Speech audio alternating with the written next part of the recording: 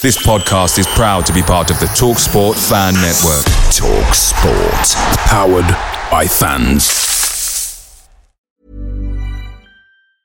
It's that time of the year. Your vacation is coming up. You can already hear the beach waves, feel the warm breeze, relax, and think about work. You really, really want it all to work out while you're away. Monday.com gives you and the team that peace of mind. When all work is on one platform and everyone's in sync, things just flow. Wherever you are, tap the banner to go to Monday.com.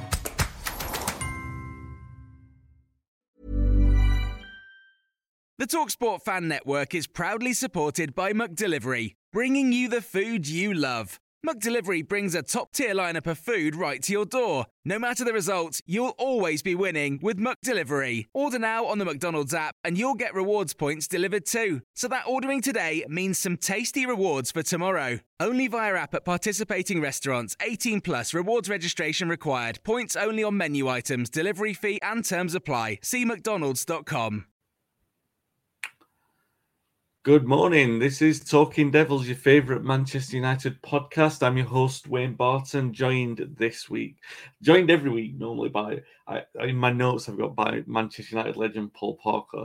So I have to turn it up a little bit. I'm no less a Manchester United legend, although he never played for them. One of my best friends, Manchester United Youth historian, Tony Park. How are you doing, Tony? You all right?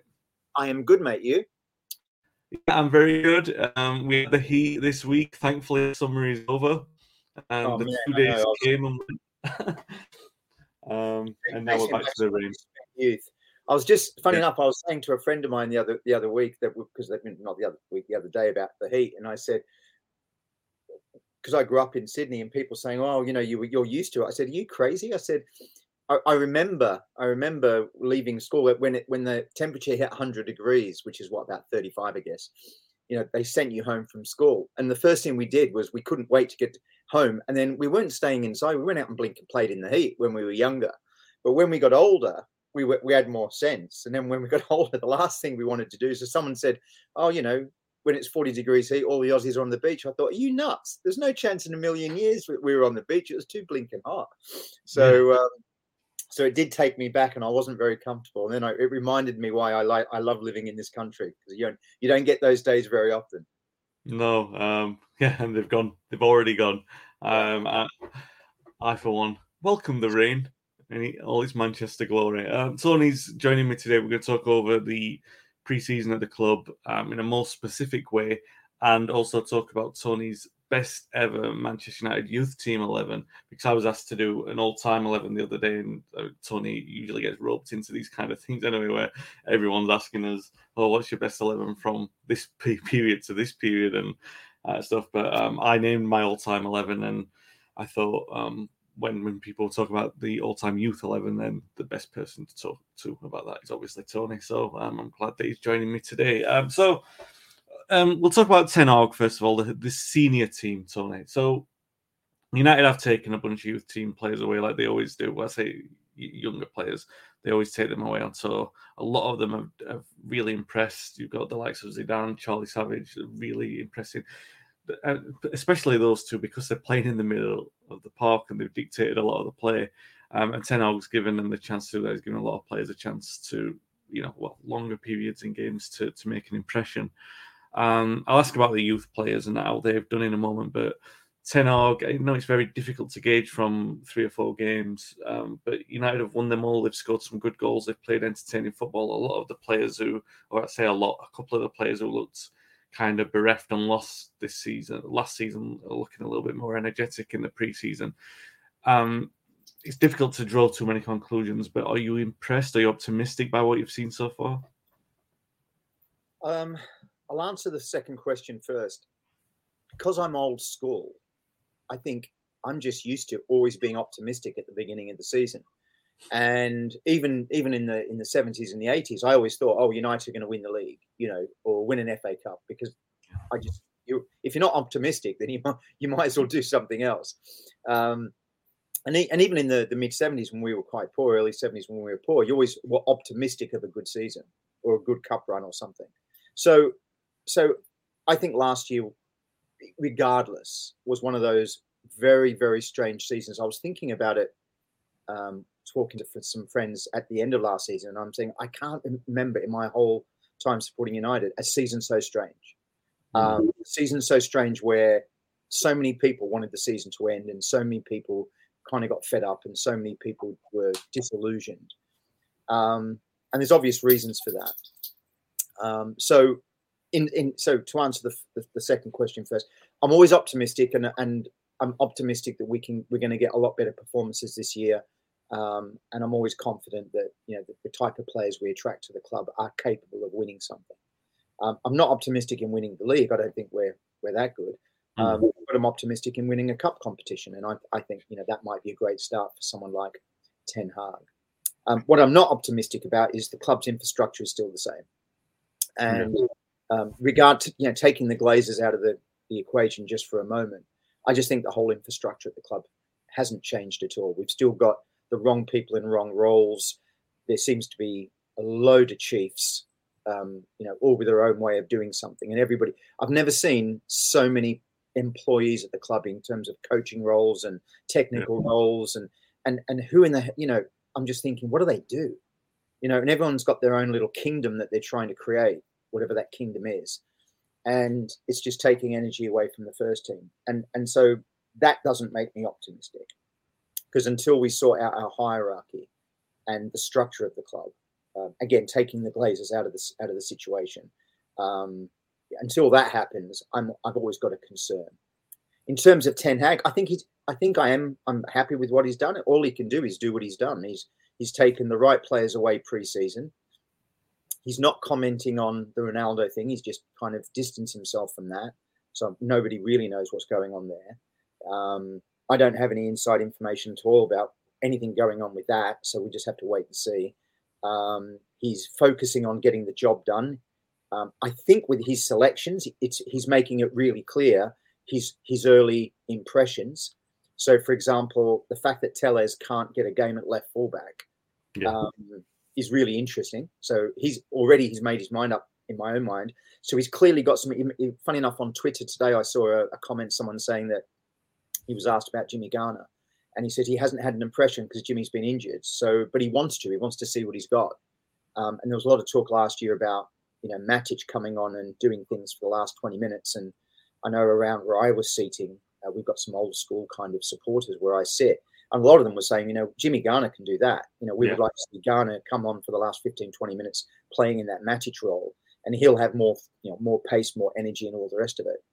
Let's give him a chance and see what can happen.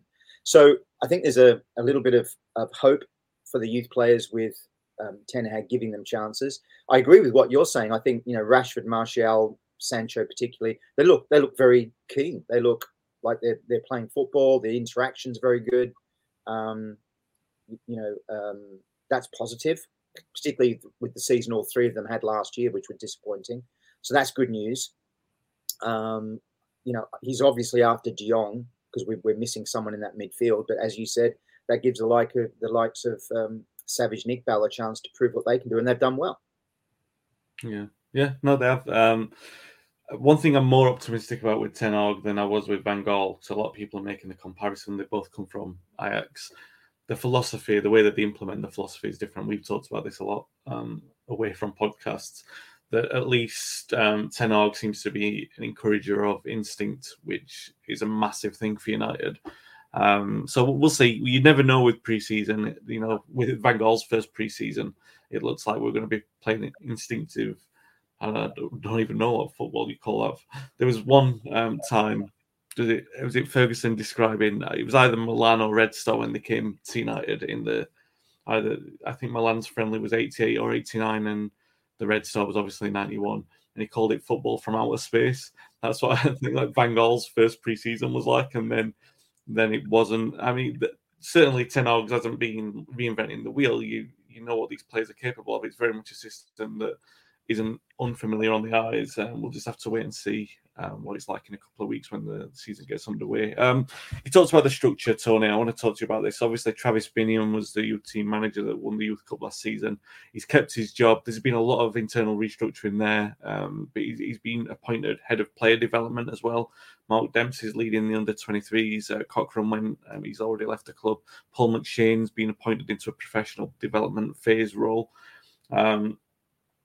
Obviously, Nicky Butt left a while back, and there was a long period where not everyone knew what was going on with the youth system because, different coaches were coming in, head coaches, Van Gaal, Mourinho. It wasn't like there's a lot of attention being put on that area of the club. Where do you feel the direction is at the moment? Is it strong? Is the Youth Cup an indication of strength, or are there still problems down there? I wouldn't say there was problems. I think there's some challenges that all the clubs are facing. For example, Brexit's a good example and an interesting place to start. Historically, since around, I would argue, the year 2000-ish, just after the academy system started, we started going abroad for young players, and we've got a history of doing that right through to about 2018, where we would 2019, where we'd bring, 3 to 5 players from Europe, and we'd integrate them into the squad. And so that last group included the likes of Gerardo and Fernandez and Hansen Aaron and one or two others, Garnacha. And so that group came through, and now we can't do that anymore. It's illegal under Brexit rules to poach, not poach is the wrong word, but to offer contract scholarships to 16-year-old boys from other countries. Scotland and Northern Ireland not included. And as a consequence, we've had to then, if we want to develop our academy, we have to look from within the UK. And obviously every other club's the same. And so from that, it means that your scouting network is different. It means that your scouting network is now looking at 16-year-olds from other countries without being able to do anything until they're 18. Because then they're an adult and it's a different conversation. And they can come across and sign professional contracts. Or 17, 18, they can sign professional contracts. So the whole scouting system is different.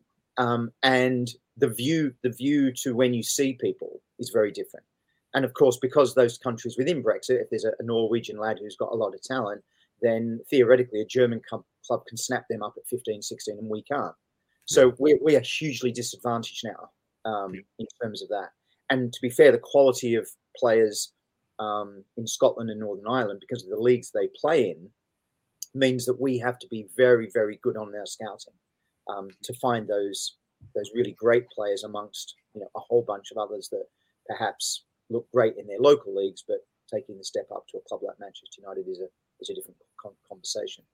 So straight away you're starting to think, okay, how's that scouting going to be re-examined and reorganized? So there's a challenge for us, which is just the last couple of years. In addition, you've had COVID and you've had the lockdown, which has made things incredibly difficult to do all these things. I know for a fact that a lot of the United coaching staff have not been allowed back in Carrington for 3 years, and that's people who work there. So that's been and by the way, that's a United decision. That's not a government decision. That's just United being incredibly careful about how many people are allowed back into Carrington. I mean, supporters are still not allowed back. So they're minimizing that as well. And that has to upset the infrastructure because certain coaches who were once there doing whatever they were doing, they can't do that, or they're doing it by Zoom, or they're doing it virtually or whatever. And that must be incredibly, not upsetting in terms of the players are upset, but upsetting in terms of structure. Yeah. And then you've got all these changes with the coaching staff. And so as a consequence, there comes a point when and it depends on how you look at it. There comes a point in which says, where's the stability and where's the consistency? So I like the idea of Binion being kept in his role. Paul McShane knows the club. He's come back in. He had a role last year as a player kind of development coach. He's maintaining that or moving into a more a full-time role. Mark Dempsey's been around a little while. He's come and gone. So Mark knows the club. That's good news. We've lost a few people like Neil Ryan to bear with me. My alarm's just going off. we've lost a couple of coaches, Neil Ryan and others, to different roles. Neil Wood as well, and that's okay. That's evolution. So in terms of health, I think the health at the lower levels is really hard to gauge, and also no one's got line of sight. So, for example, because we're not able to see the under 14s and under 15s and even the under 16s, there's just no line of sight any longer. No one really knows what's going on. There's a few people on Twitter and on the forums that you'll see on social media. They, for some reason, they have access to intelligence and they tend to post stuff that gives you a little bit of insight. But for the most part, no one really knows what's going on at low level. So what you do have to do is you have to then look at the strength of the club from under 18 level, which is the FA Youth Cup. And the fact that we went through a long period, Wayne, where we underperformed consistently, underperformed. We were knocked out in the early stages on more than 3 or 4 occasions. And that's just not good enough. What we then had was the last season of Brexit. We got to the semi-final. I don't know if you remember, they were both played at St George's Park in a one-off game.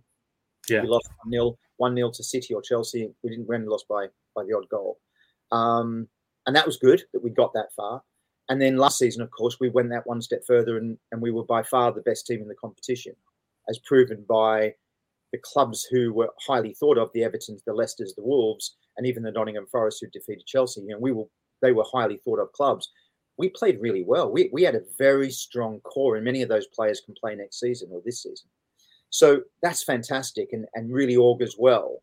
And the other great thing is that, our record in the FA Youth Cup, when it comes to player development, 7 out of 10 historically, I think it's 69 point something percent. So 7 out of 10 players who play in an FA Youth Cup winning team go on to play first team for United.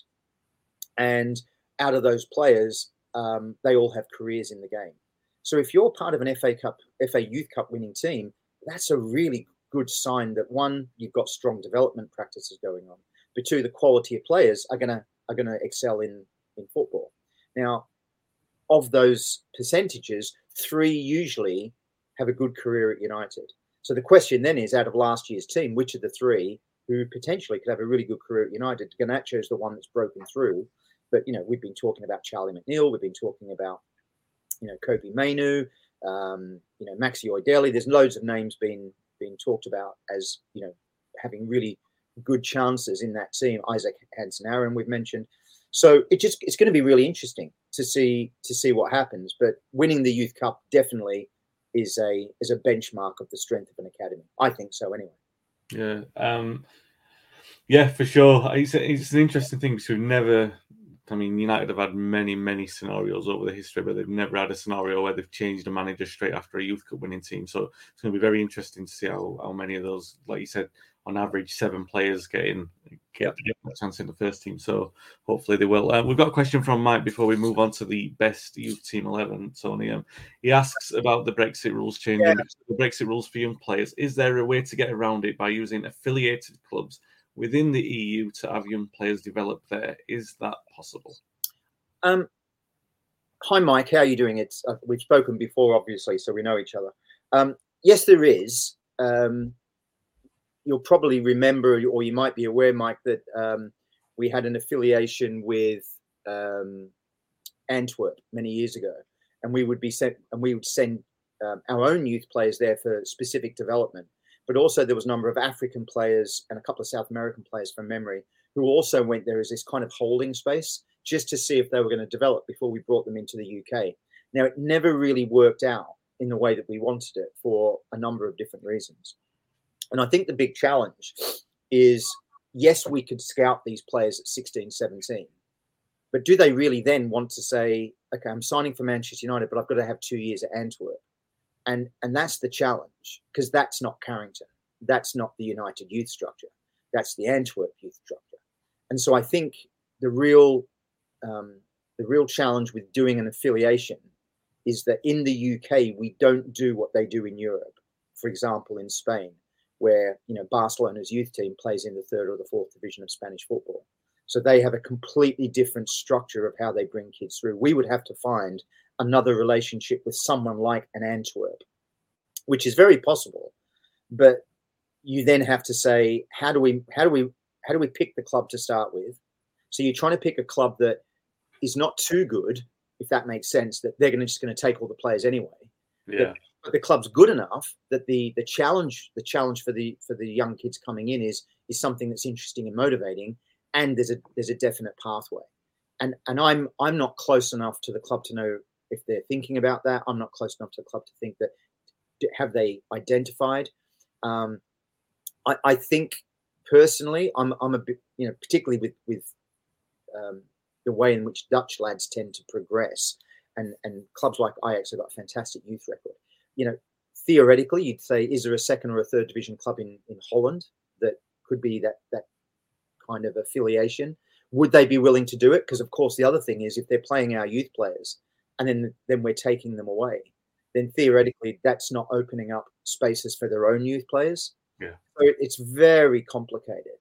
And even though other English clubs have tried it, I don't know where it's worked. If someone said to me, find a club out there that has got a track record of using an affiliated club as a breeding ground for their own youth players to bring into another country, name that club, because I don't know one. So it's really hard to do. You've got to be, you've got to tick every single box 100% to make it work. So yes, the answer is yes, it can work. It's possible, but I think the risks are really high. Yeah. I do remember some great stories. Danny Higginbottom telling me about when he went to Antwerp. Obviously, famously, he had the massive issue with Ronnie Wallwork with the referee. But yeah, a different time indeed. But yeah, interesting thoughts there, Tony. It's all right. So let's get on to the meat of the matter. The all-time best Manchester United youth team 11. Start that comment again, even though I dropped it back up for some reason. Okay, before we get into the team, I want to know the formation that you're going with, first of all, Tony. No spoilers, but you can see most of the lineup behind you, so it looks like it's a 4-4-2. Are we going with that? I think so. I mean, when I looked at all the different players that I considered for the team, it's scary. It really is scary, because you could play any formation you want. You could play 4-2-4. You could do 2-3-5. You could do 4-3-3. I'm going to add a couple of spoilers in there. With a few of the players that we've got in the team, you could even not even play with a keeper. You could just say, we don't need a keeper with this group, because they're just such a good crop of youngsters. So, which obviously we're not going to do. We will have a keeper. So yeah, I've gone 4-4-2. Okay, so who is the goalkeeper that you've got in your net? So when funny enough, out of all the positions, this is the one that United really haven't excelled in terms of youth development. So I came up with a handful of names. I came up with Mark Bosnich, who had a very good career after leaving United as a junior. He was here for a couple of years, and he obviously went to Villa and the Australian national team. I looked at Gary Walsh, who was very well thought of by Ferguson before he had the injury in Jamaica, and he got kicked in the head and suffered an incredible amount of confidence loss, and that affected his game, because he was very well thought of. So the three players I kind of looked at to say, well, who would be in my team? And the way that I've done this, Wayne, is I've picked a first choice and a backup, so a subs bench, if you like.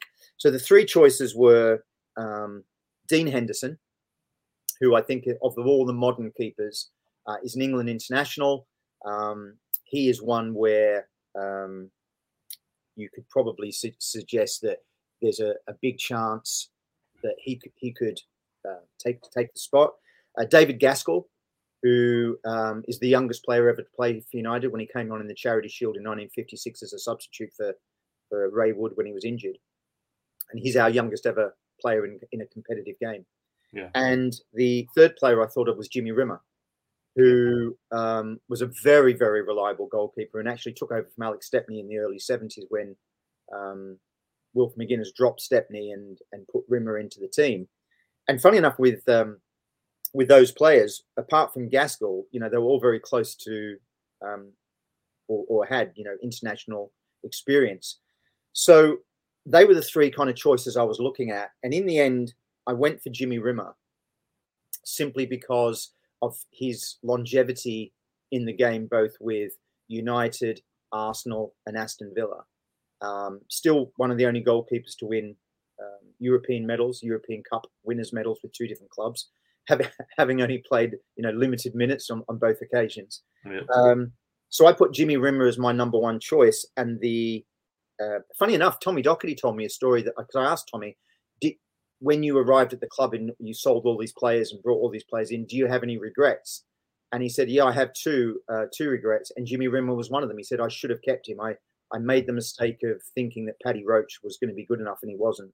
And Alex Stepney was coming to the end of his career, and I thought I should have kept Jimmy Rimmer. So on that occasion, I thought I've chosen Jimmy Rimmer as my keeper with Dean Henderson as the backup. Yeah, that's a great thing. Jimmy Rimmer's an exceptional man as well. I love him to bits. He's great. And yeah, one of those things, like you said, not many have gone on to establish themselves in the United team, but like you mentioned Bosnich earlier, there are a couple there who've gone on to have great careers. It is funny because Busby's tendency was to break the world record for a goalkeeper. He just kept doing it many times, so it's the one area that he could never quite get as he wanted. And he did have that dream, and by the way, did fulfill it of fielding an homegrown 11, which he did. Is it Spurs 57 when he played the full 11 Gaskelin goal? They all came through the youth academy. Okay, so that's the goalkeeper, Jimmy Rimmer. And who have you gone for in defence? You can see two names behind you, but these were names I'm playing with. So that this isn't actually my final team, although some of them are. So in terms of fullback, what was really interesting when I was doing the research is that a lot of the fullbacks can play both sides, and they did play both sides. So, people like Johnny Carey, for example, could play left fullback, and Johnny Carey could play anywhere. Yeah. But on the right-hand side, I came up with four names that I thought were really good, solid names for the team. Shea Brennan had a long career at right back, originally an inside forward. I've mentioned Johnny Carey. Gary Neville is the obvious choice. A long and illustrious career as United right fullback and captain. And the other one was Mickey Duxbury, who I think is one of the most underrated fullbacks in our history. Over 10 years at the club, could play multiple positions. He got 10 caps for England at right back. A really, really good, solid professional who would not let us down in today's team. And I would pick him in any normal team as a given. However, my choice of right back, really because of their captaincy capability, would be Gary Neville and Johnny Carey. And I've chosen Neville over Carey simply because I saw Neville more at international level and first team level than I did. Although everybody tells me that Johnny Carey was an amazing footballer. So my right back is going to be Gary Neville with Johnny Carey as the backup. Okay. And what about your centre halves? I'll go left back first, if I may. Yeah, of course. So on left back, that was even harder because we've got people like Jimmy Nicholl, Phil Neville, Johnny Aston Sr., who was a wonderful left back, one of the first United players to win international caps after the war. Incredibly well thought of. Another inside forward who was converted to left back by Matt Busby. Francis Burns, Lee Martin. We've had some really, really good left backs. But the three that really stood out to me were Roger Byrne as a left back, Arthur Orbiston, and a player called Bobby Noble, who most people might not have heard of. Bobby Noble was in the 64 Youth Cup team and was destined to win England honours. He was in the England under 23s. He just broke into the United team in the 66-67 championship season. He'd basically taken over from Shea Brennan, and Shea Brennan even said in a newspaper article, I'm probably going to have to retire because I'm never going to win my place back. And then unfortunately, Bobby was injured in a car accident, and that wrecked his career. So what I've chosen here as my choice is I've chosen Roger Byrne as my number one choice, with Bobby Noble as the backup. And Arthur Orbiston is so unlucky because, like Mick Duxbury, he could walk into today's team very Dennis Irwin-like and not let anyone down. We've been very blessed. So my choice at left back, and again, don't read too much into the stuff behind me because I was playing with names on a spreadsheet. So my left back is Roger Byrne with Bobby Noble as the reserve. Okay, and the centre halves. Two positions. So a load of names here I could have thrown around.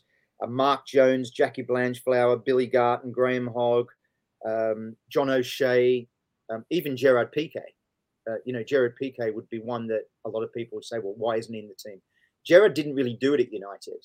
He played 20 or 30 games, did okay, but I think the pace of the Premier League or the First Division, whatever it would have been, just wasn't right for his style of football. So that kind of left me with four players, and those four players were Wes Brown and Johnny Evans from the more recent era. And Wes Brown has to be one of the most technically gifted young footballers I ever saw in that position. Yeah. Ferdinand-esque in his way of playing, but just unfortunately always had injuries. Hard as nails. Johnny Evans, nearly 100 caps for Northern Ireland. I think a lot of people even now suggest that perhaps we let him go too soon and we should have kept Johnny Evans. That's a thought that many people have, and I kind of agree with that. Bill Fowkes, a stalwart of United throughout the 50s and 60s, 600-700 games for the club. Never let you down, not flash, but just did a job. And then Nobby Stiles, World Cup winner, aggressive, tenacious, could play in midfield, could play sweeper, could do a man-to-man marking job. Of all of those four players that I looked at, he's probably the most versatile. So the two I chose as starters were Wes Brown and Nobby Stiles. I thought they complement each other really well. And then the backups would be Bill Fowkes and Johnny Evans. You've got two sweepers there in the back line. Yeah. It's pretty good. Pretty Tommy Docherty of you there, Tony, to go. Well, I like the versatility of both those players. And, Wes Brown can slot in at right back and Nobby Stiles can move into midfield. And you've just got a lot of pace in that back line as well. Roger Byrne was quick as hell. Neville wasn't a slouch in his heyday. And Brown was quick. Stiles was, there's a lot of pace there as well. Yeah. Brown, I completely agree with you. If not for injury, I think there's a good chance he's got a shout to be the most naturally gifted centre-half that we'd ever produced. He was unbelievable. Okay, so you've gone with any great Manchester United team has to have a couple of wingers in there. So let's start with let's start with the midfield, the actual central midfield before we get to the attackers. Man, that was difficult. Yeah. Do you know what was difficult? Was not picking the four, because the four that I've got there, not many people would argue. It's then looking at who you're missing out. So, I looked at, John Fitzpatrick, Wolf McGuinness, Scott McTominay. He divides opinions in modern day fans, but he's played nearly 100 games in that position. That central midfield role. Nicky Butt. I thought, wow, Nicky Butt, what an underrated player Nicky Butt was. He would walk into most teams. Tom Cleverley, Jesse Lingard. There were so many players in that midfield area that it was just who to leave out.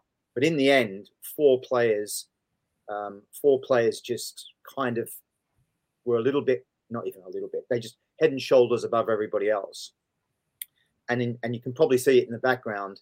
They were Duncan Edwards, Paul Scholes, Norman Whiteside, and Johnny Giles. And we never really saw Johnny Giles do it at United because it was kind of shifted to the wing by Matt Busby on a lot of occasions. It was only when he moved to Leeds and played the centre midfield role that he came to his own. Yeah. But he'd always played in that midfield place in our junior teams to incredible effect. So he's one of the four. Norman Whiteside, a boy among men, could do whatever he wanted to do. Fantastic left foot. Terrace hero for so many Stretford Enders and other fans. Winning goals in cup finals. Youngest player to score. Youngest player to play in the World Cup. He broke record after record. Hard as nails. He moved from the front line to the midfield when he lost a little bit of pace. Incredible player. Unfortunately, for both Johnny Giles and Norman Whiteside, there were just two midfielders that we produced who were better. And I don't think anyone would argue with either Duncan Edwards, one of the best players in our history, or Paul Scholes the same, taking those two midfield places. Both of them hard as nails. They could manage themselves. Both score goals. Both dictate midfield. Both great personalities. Talk about leadership qualities. They had that as well. You put them two together. Even take away a youth team. If you look at that four, you're only talking about Robson and Keane, who could probably break into that four. Outside of that youth, that four in youth, Edwards, Scholes, Giles, and Whiteside. I can't think of any other club who's had four central midfielders as good as those four coming through midfield. I was going to say, just in a theoretical response, you could have those four, and two players that you didn't mention, that if they were the starting midfield at any other club, they would be their best ever midfield. And I'm just the two names off the top of my head were Coleman and McGuinness. Yeah. You could have those as the starting midfielders, and they would have been, like you said, they were Arsenal's starting midfielders at that time, that they would have been considered the best in their history. And that's how high the standard is. Yeah, and players that I didn't mention, which are on my list when I looked at it, Eddie Coleman, Billy Whelan, Sammy McElroy. I mean, one of my favourite ever players, Sammy Mack. He can't get into that team, not because he's not good enough, but because of the four players ahead of him. Yeah, it's as simple as that. And then the other two players, Clayton Blackmore had a really good career in midfield, although he was also considered as football. But the one player who I think was Darren Fletcher.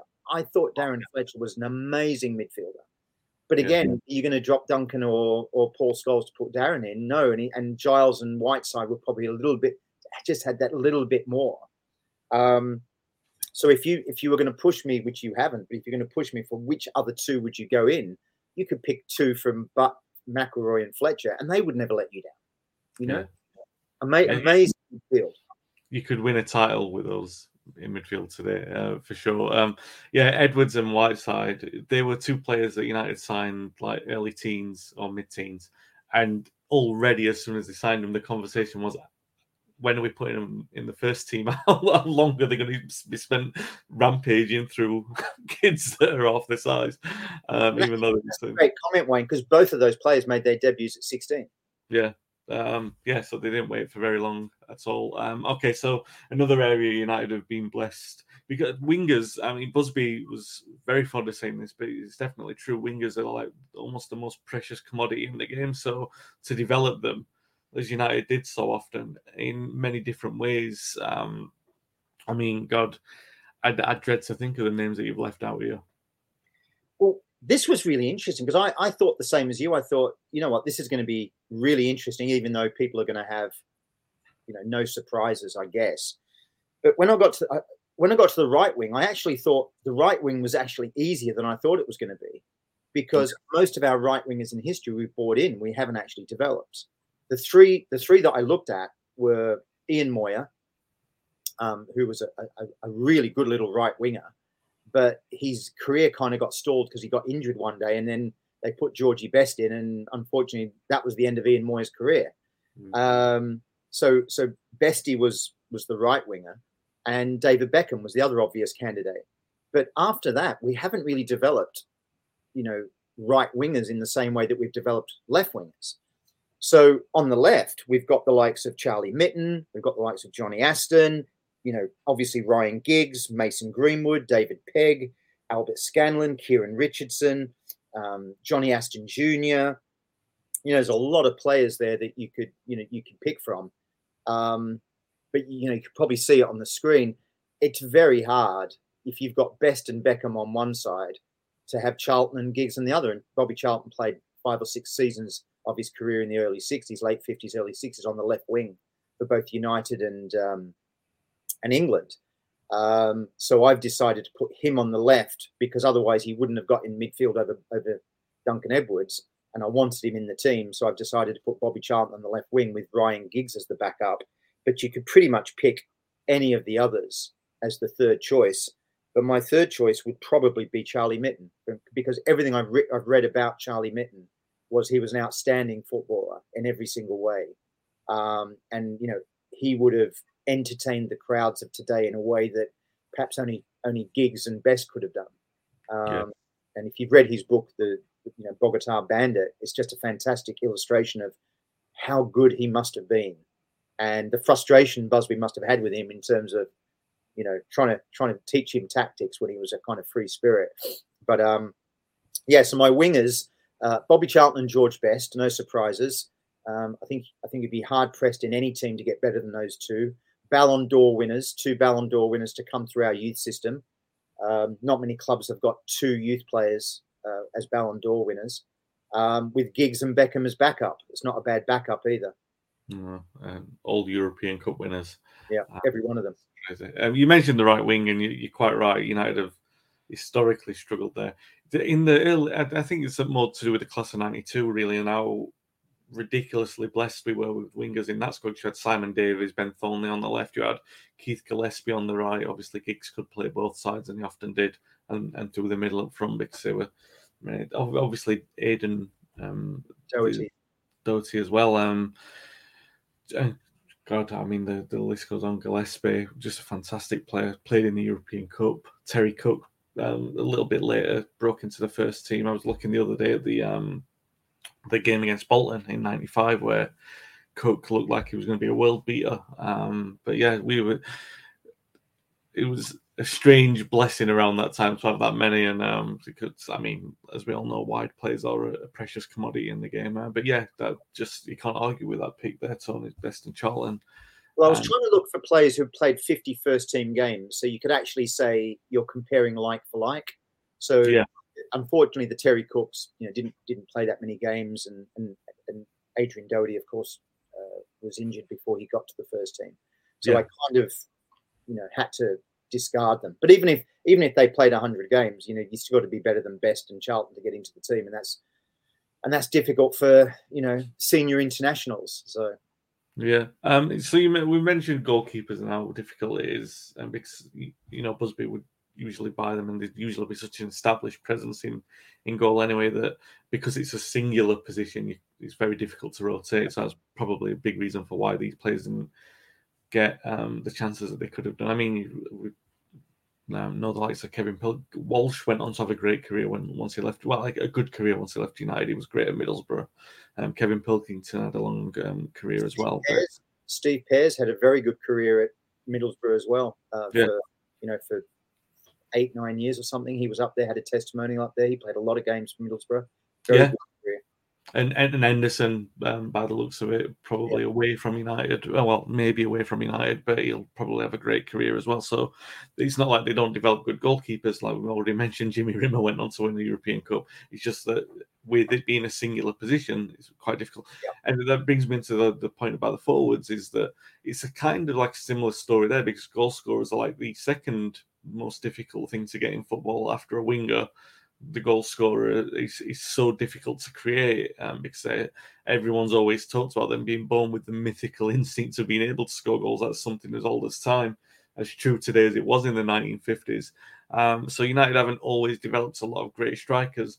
However, when you look at a youth 11, they've still developed enough that you would say that's the envy of most clubs. So who have you picked in your front line?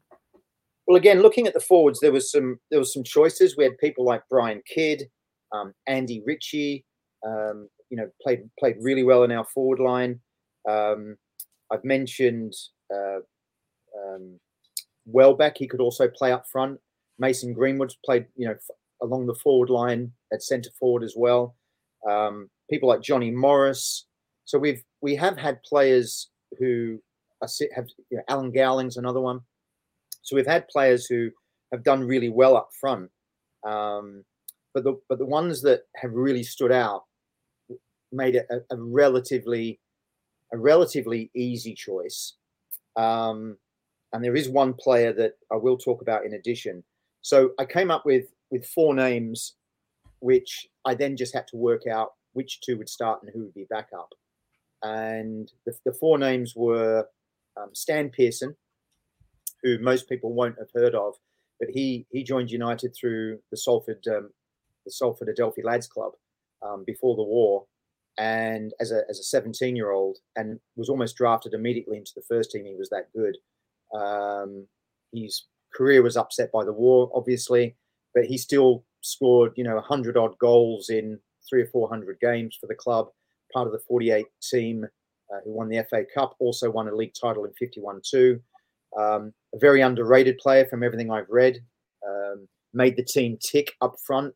More of a creator for the likes of Rowley and others, but had a great goal scoring record. In fact, he's one of the few players who scored a hat trick in an FA Cup semi-final. So he's in the four, along with Dennis Viollet, who was one of the spearheads of the Busby Babes throughout the 50s and early 60s. He still holds the goal scoring records in a season, 32 league goals, which is still yet to be beaten by any player in a single season. And that's league goals, not total goals. Quick, fast as lightning, great partner to the fantastic Tommy Taylor in the Busby Babes halcyon years. And then alongside the other two players I thought about were Mark Hughes, who's probably the strongest, most bravest, most physical forward that I've ever seen play the game. And I'll include Joe Jordan and Mick Harford and others in that category. He was just a beast. And players hated playing against him. Funny enough, if you ask Paul Parker always played well against Mark Hughes, and Mark Hughes hated playing against Paul Parker. And that's because Paul didn't play the physical game with him. He was just quick and nippy and would out sprint him, out jump him, quicker to the ball, all that sort of stuff. So Mark never used to have great games against Paul. But Mark Hughes was a scorer of great goals. I don't think anybody who saw Hughesy play will forget some of the volleys that he scored in big games. Liverpool in the semi-final of the FA Cup. He scored in finals. Amazing player. Romantic goals as well, wasn't he? He was like he had a sense of timing. It was like there was always a sense of romance with Mark Hughes. Unbelievable. And if anybody wants to see Mark Hughes, pure excellence, go on YouTube and look at his goal for Wales against Spain. He did a volley that is just exceptional. And so he was obviously one of my four. And I've also included Marcus Rashford. He's 100 goals for the club. He's had a great career up to this point. He didn't perform well last season, but that happens to players. Fast, quick, scores in big games, England international, and still a lot to give. I think still a big career ahead of him. So they're the four players I went for: Stan Pearson, Mark Hughes, Marcus Rashford, and Dennis Viollet. The fifth player I considered was Alex Dawson, who has an amazing goals to games ratio. Off the top of my head, it's the highest in our history. I think he scored something like 40 or 50 goals in 70 or 80 games, which is better than Van Nistelrooy, better than Ronaldo. So an amazing ratio, but he didn't just have the quality of the four players that I chose. So what I've done here is on the chart is I put Hughes and Pearson just behind Viollet and Rashford. So I put Mark Hughes in a kind of 10 role, Dennis Viollet in a kind of 9 role, spearheading the attack, Marcus Rashford as the backup to Viollet, Stan Pearson as the backup to Hughes. And then I've got two players that I think both can score goals, both can bring others into play, fast, physical. It kind of ticks all the boxes. And if you can imagine Mark Hughes with Charlton, Best, Edwards and Scholes behind him, there's enough physical power there. And if you look at Viollet and his pace, and he's got Best, Charlton, Edwards and Scholes behind him, those front two will just score a shed load of goals. Yeah, it's quite intimidating. You got Styles, Noble, Edwards, Hughes. They're just not going to lose a fight. Well, that's true. So the team is Jimmy Rimmer, Gary Neville, Roger Byrne, Wes Brown, Nobby Styles, Paul Scholes, Duncan Edwards, George Best, Bobby Charlton, Mark Hughes, and Dennis Viollet. And that team has pace, international quality, Ballon d'Or excellence, physicality, winning mentality. You name all that, you tick all the boxes that what makes a winner, and none of those players lack any of that at all. Yeah. So, and that's from players we've developed. You know, Yeah. every one of those came through the youth system. Every one of those has been developed by the likes of, you know, Walter Crickmer and Jimmy Murphy and Eric Harrison, and Paul McGuinness. You know, all of those people have been instrumental in developing what I think is an exceptional team. Yeah, but Edwards would have certainly won a Ballon d'Or as well. There's no question about that. I think he was equal second or equal third in the season before he died. So, you know, so he was already well thought of in European circles, even though he was only 20 years old. Yeah. Obviously, there's always a special case with this. Ravel Morrison always gets mentioned. I know he didn't play enough in the first team to get the nod in your team, but everyone always talks about him as possibly the most gifted player. You've certainly spoke about him in those terms. He's recently just signed for Wayne Rooney's DC United, and I think someone said it's his 17th club, so he's obviously been around a bit. He's obviously had a lot of struggles in his life and a lot of struggles to settle down. But obviously, anyone who saw him play for the youth team, and this is a team that had a World Cup winner in it, in Paul Pogba, a future World Cup winner, and Morrison was just the best player by a distance in that side. And you've spoke about him in terms of, I mean, Ryan Giggs, like, there's the two that have stood out for you when you've been watching youth football. Is it a case of romance? Do we look back and think, oh, what if with Morrison? Because I tend to share the same opinion as you in terms of looking streets ahead, like they're an adult playing a kid's game. Morrison was that to that generation that Giggs was to that one.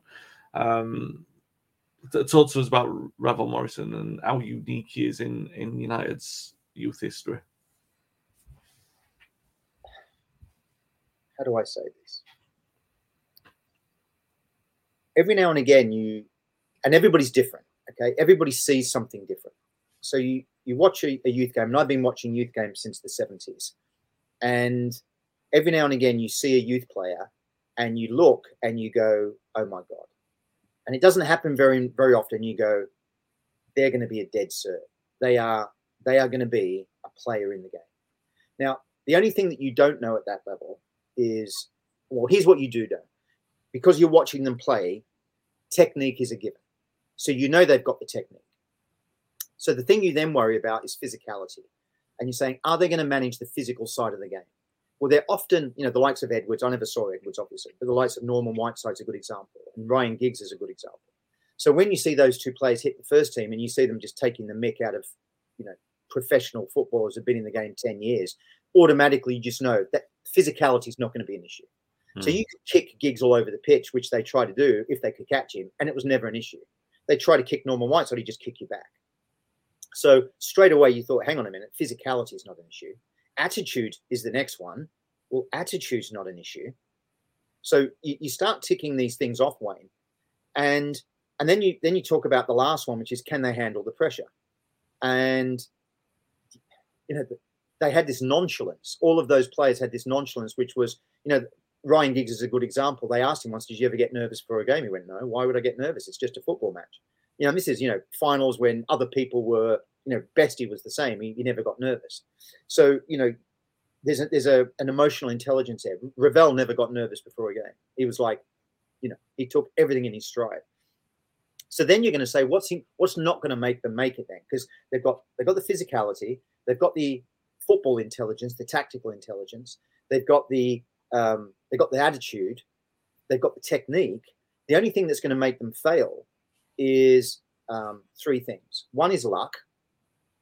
Two is injury, which, you know, luck is around managing decisions, and, you know, you've got certain clubs who go through managers, you know, like a lot of players during United in the 70s. There was probably 2 or 3 players there that kind of got lost because we had so many managers at the same time, and their career didn't really go the way it was.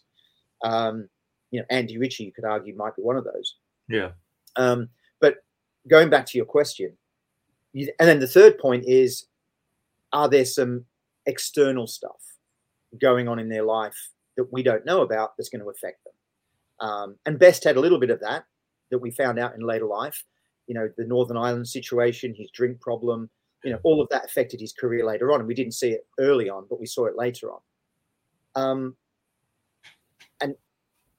And you look at players, and with Morrison, he was that player. Since Giggs, Whiteside was one. Hughes and Nicky Butt, I always thought they could make it, but they were different kinds of players. They didn't have the oh my god excellence. They didn't turn your head in a way that a Best would or a Whiteside, if you know what I mean, or a Giggs would. They wouldn't thrill you in the same way. Whiteside and Hughes were just obviously, and Nicky Butt were just dead certs to make the team because of their approach to the game. But Morrison, he was something else. I've never seen the things he did on a football pitch, and it wasn't selfish play. He was a team player. He had everything. Wayne, I've never seen. I was watching him at 14 and 15, and he would beat a whole team, and then ask Larnell Cole to make a 30-yard run, and then pass to Larnell Cole to put the ball in the back of the net because he couldn't be bothered doing it himself, and he didn't need to do it himself. He was a team player. He was gifted in his passing. His tactical awareness was just out of this world. But when he had the ball, he could do anything. And I remember standing at grounds with friends who you look at each other when he just did something, and you're asking yourself, did I just see what I just saw? And they're looking at you going exactly the same thing. Yes, you did, because I just saw it, and I'm asking you the same question. And then we have a little giggle saying, I've never seen that before. And there's a YouTube video of him in training with England and under 21s where a corner comes in, and perhaps you've seen it, and he puts it in the top corner from a corner, a volley in the corner with a flick. His leg goes like this. I don't know if you've seen the video. Yeah. And everyone just stands and look at him, and that's his England youth colleagues. That's how in the hell did you do that? And he was doing that all the time. He was an exceptional footballer that if he didn't have his off the field issues, would have been up there, and he would have been in this team. I would have found a space for him in this team. He could play anywhere in that front six. He really could. So you'd probably be pushing him into he might take Marcus's position, and I might swap, put Hughesy up front and bring, someone else back down. But he would be in there because the world was there for him to take. And unfortunately, some of the stuff in his private life affected his footballing career. But having said that, he's played international football. He's played 200 games, so he's not had a bad career. He just perhaps hasn't had the career that he could have had. And unfortunately, he didn't have the career at Manchester United that we all would have wanted him to have. But wow, what a player. Never seen anything like it. Nothing since Giggs. Yeah. And you talk about wingers, if he could have been our right winger for the next 10 or 15 years because he had everything. Yeah. He was, I think you've articulately talked through. He's basically like one of those players where you don't usually get it at youth team. Like you mentioned, Butt and Hughes, you sort of knew that they had the temperament. Beckham, you sort of knew if Beckham developed a little bit physically, that if he could hold his own, that you knew that he'd be a first team player. But with Morrison, it was like you would watch the game to watch him, rather than, I know that player is going to be good. You would turn up like it's the same way that someone would turn up in a game today to watch Ronaldo, because you had gone to watch the theatre. Not necessarily, I'm talking about old Ronaldo, but they still do today. They still go today because they want to watch the spectacle of watching Ronaldo play. That was what it was like then, because you're watching Ravel Morrison, seeing him play for Manchester United of all clubs, and seeing someone of a club like that and be that far in front, even in a team. I mean, at that time, you had Lingard, who was quite highly rated, Tunnicliffe, who was very highly rated, and Pogba, of course, who was the Will Keane scoring all the goals. So you had a player who, in that side, was still seen as someone far above those players. And wish him all the best. Wayne Rooney obviously knows him well, and he's proven himself to be a good man manager at Derby. We'll see how that goes. But it's interesting to talk about that 2011 team, because what I was just saying about what's going to make a player, I think that team personifies everything that I was talking about. You had Paul Pogba, who on his day could do anything on a football pitch, but his problem was inconsistency. And that was Ferguson's big issue with him. He would go and watch him and he'd be outstanding, and then do an average game, and then have an anonymous game. And he was doing that at 16, 17, 18. He was inconsistent. And so that inconsistency always means, for me anyway, there was always a doubt. With Jesse, he had the temperament, the skill, tactically. I still think Jesse Lingard is one of the most tactically astute footballers I've ever seen. He's running off the ball in his position. He's to receive the ball is Scholes-esque. With Jesse, it was always about his size and whether or not he would grow. That was always the challenge with him. Will Keane unfortunately got injured, so he had a good career ahead of him. Tunnicliffe was always outstanding, but you always thought what's going to happen when everyone catches up to him in size. Yeah. So all of these players, and then some of the others who are under the radar, they're the ones who've actually had the great careers. The Michael Keanes, the Sam Johnstons, they're the ones who have actually gone on to have really good Premier League careers. And that's not saying Pogba and Lingard haven't. Of course they have. They've played 200 odd games for United, and that's exceptional. But you kind of think if they'd had what Giggs had in terms of temperament, or in terms of consistency, or what Scholes had, or some of these other players, Lingard and Pogba would have been 10-year careers at United. And it's the same with Morrison if he could have handled those off the field stuff. And the way that Bestie couldn't do at 26 and 27 either. If they could have handled their off the field activities, they could have had an amazing career. And it's a shame. But that 2011 team, wow, what a team! Yeah, and what a team yours was, Tony. That 1-11, Jesus, it would take some beating in any youth academy throughout the world. I mean, even your second 11 would be, well, it'd be winning a league title today for sure. Let me just read out the second 11 because that's interesting. So the second 11 is Dean Henderson, Johnny Carey, Bobby Noble, Billy Fouts, Johnny Evans, David Beckham, Johnny Giles, Norman Whiteside, Ryan Giggs, Stan Pearson, and Marcus Rashford. So that's not a bad youth 11. Yeah. Well, yeah, it's definitely challenging for the title, isn't it? That's how good that side is. Imagine Giles and Whiteside in midfield. Blinking hell, you wouldn't want to face those two in midfield for a start. And Beckham the midfield's really interesting. Giggs, Whiteside, Giles, and Beckham. That's a really strong midfield. Yeah, can you imagine facing Scholes and Edwards, and then they come off, and Whiteside and Giles come on? Oh, good grief! A little anecdote for you before we go. I remember, I don't know if you remember the 1992 League Cup game where we were playing Leicester City and we beat them 5-1 on the night. I don't know if you remember the game, but there was a young fullback for Leicester making his debut at right back, and we had Lee Sharp skinning him, just pushing the ball past him and skinning him, time after time after time. So this kid was they were about 3 or 4-0 down or something. And this kid was he was, you could see his head was gone. So Ferguson brought Sharp off and then put Giggs on.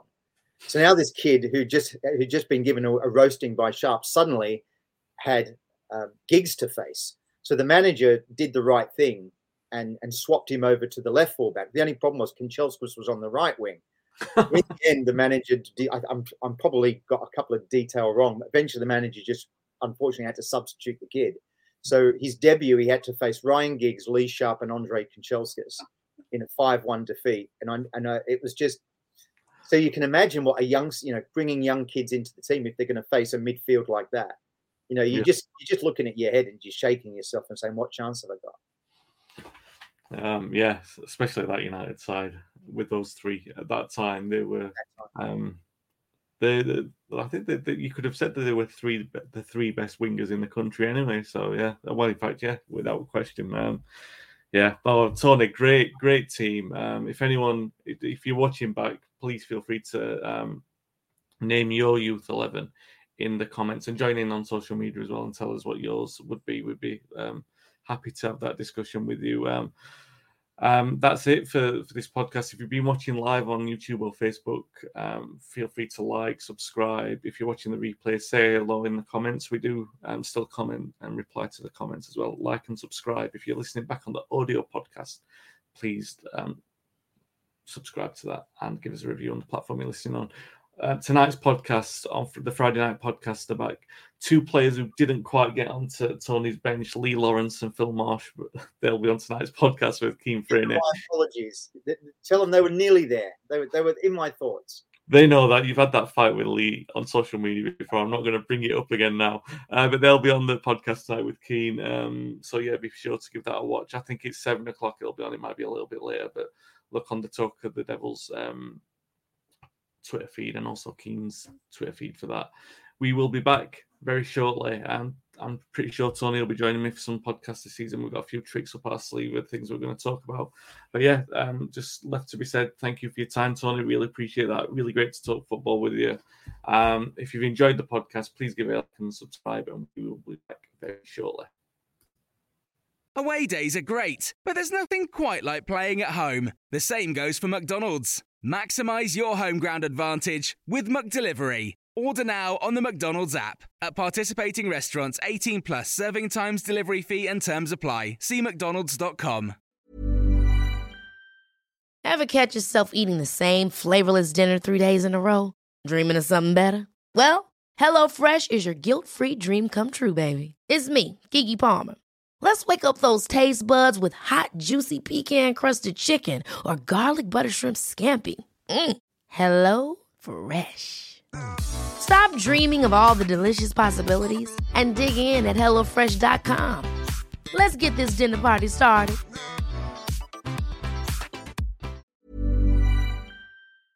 This podcast is proud to be part of the TalkSport Fan Network. TalkSport.